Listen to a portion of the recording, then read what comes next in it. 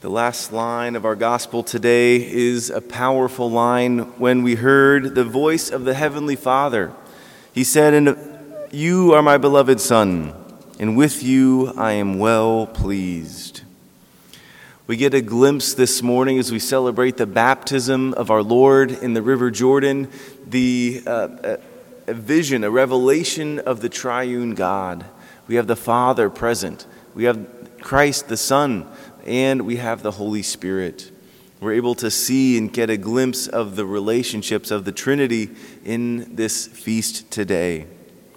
And so in meditating on this gospel, one of the lines and a couple phrases that have been sticking out this weekend have been beloved Son and well pleased.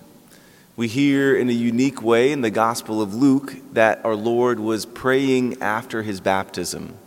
I'm sure he was praying in all the accounts of our Lord's baptism. It's the one of the very few scenes that's in all four Gospels. But Luke is the only one that tells us explicitly that our Lord was praying after his baptism. And so we have three things here. We have prayer, we have beloved Son, and well pleased. We begin with prayer, and I would imagine that our Lord is thanking his Father for the gift of his mission that he is about to begin, the gift of his ministry, thanking him for all the people that were baptized that day in the River Jordan, their hearts being prepared and being opened to what he is about to do, to our Lord and his mission, a repentance, a turning away from sin, their hearts being opened and ready to welcome him. And what happens next is that our Lord in this time of prayer we hear the Father speak to him. This is an audible voice that not only our Lord is able to hear, but everyone around him. It must have been an incredible gift. Thinking about when God reveals himself, when God has spoken in the past, I'm reminded of those times in Moses, in the book of Exodus, when Moses is on the top of the mountain and God is speaking to him. But if you remember, the people hear God's voice through thunder and lightning and earthquakes and fire, kind of a frightening encounter with the divine. But here in our gospel today, we hear the Father's voice. It's one of peace, one of joy, one of love. It's the same person, it's just revealed in a different way this morning. And so the Father says that Jesus, you are my beloved Son. You are dearly loved, special, before anyone else, and you are my Son. And how special this is, that Jesus' heavenly Father is speaking these words to him, telling him how much he's loved, how good he is. And so the Father here is saying, Jesus, I love you. I delight in you for who you are, for you are my Son. And we must remember that when we hear our story today, our gospel today, that our Lord's baptism is the beginning of his public ministry. It's not at the end. Jesus hasn't really done anything yet, and he is still God's beloved Son. It's not about what our Lord has done that gives him this identity, but his relationship with the Father. We see in our Lord's baptism as well what is most important in life. It is not the things that we do, even though that's important, but it's not the most important. It is the relationship that our Lord Jesus has with his Father.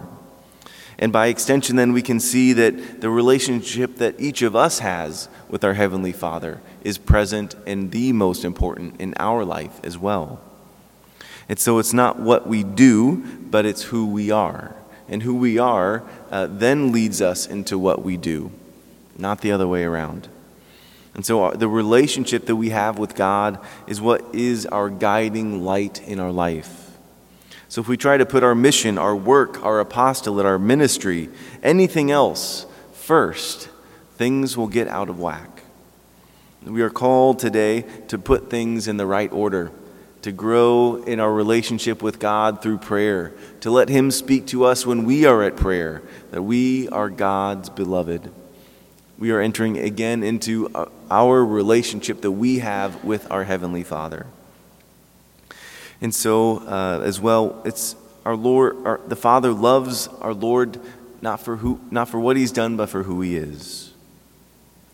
One of the prayers we will pray in just a moment, the prayer of the preface, has some powerful words for us this morning. The preface says, "For in the waters of the Jordan you revealed with signs and wonders a new baptism, so that through the voice that came down from heaven we might come to believe in your word dwelling among us. And by the Spirit's descending in the likeness of a dove, we might know that Christ your servant has been anointed with the oil of gladness and sent to bring good news to the poor." I know that's a lot of words, but we'll break it down in this summary. What our preface prayer is trying to communicate to us is that what happens at our Lord's baptism happened at our baptism. What happened at Christ's baptism with the Father speaking, we see the Holy Spirit descending and Christ being there as well. That happens at our baptism. That happens here at this font. Maybe you were even baptized here at this font. That happened to you. The voice of the Father comes down and says, "You are my beloved daughter. You are my beloved son." In the midst of, we may not have that, the heavens open, we see a dove fly into church from somewhere, but that voice from the Father comes and speaks to us. So we get a glimpse of what happens in a physical way from our gospel, to know what happens every baptism and also at our own. The Father saying, "You are my beloved," not for anything that you've done, but for who you are, being brought into my family through this sacrament of baptism, so that you may have forgiveness of your sins. You may have the forgiveness of original sin and personal sin, and be a member of my family. So God adopts us with baptism and speaks to us these powerful words that you are my beloved. You are my beloved daughter, my beloved son. From our first reading today, we have from the prophet Isaiah another great example for us. Maybe we think this is hard to believe that I am God's beloved. Isaiah talks about a bruised reed he shall not break, and a smoldering wick he will not quench. What Isaiah is talking about here is that the Spirit of the Lord will fill Christ, will fill our Lord. So he's foreshadowing this. And that Jesus, this bruised reed he will not break, and the smoldering wick he will not quench. So I think of our candles. Sometimes the wick gets really small. Sometimes the candles are running out of wax. But our Lord, maybe we feel that way as well. And so what we need to do and what we ask of God is to give us that new oil.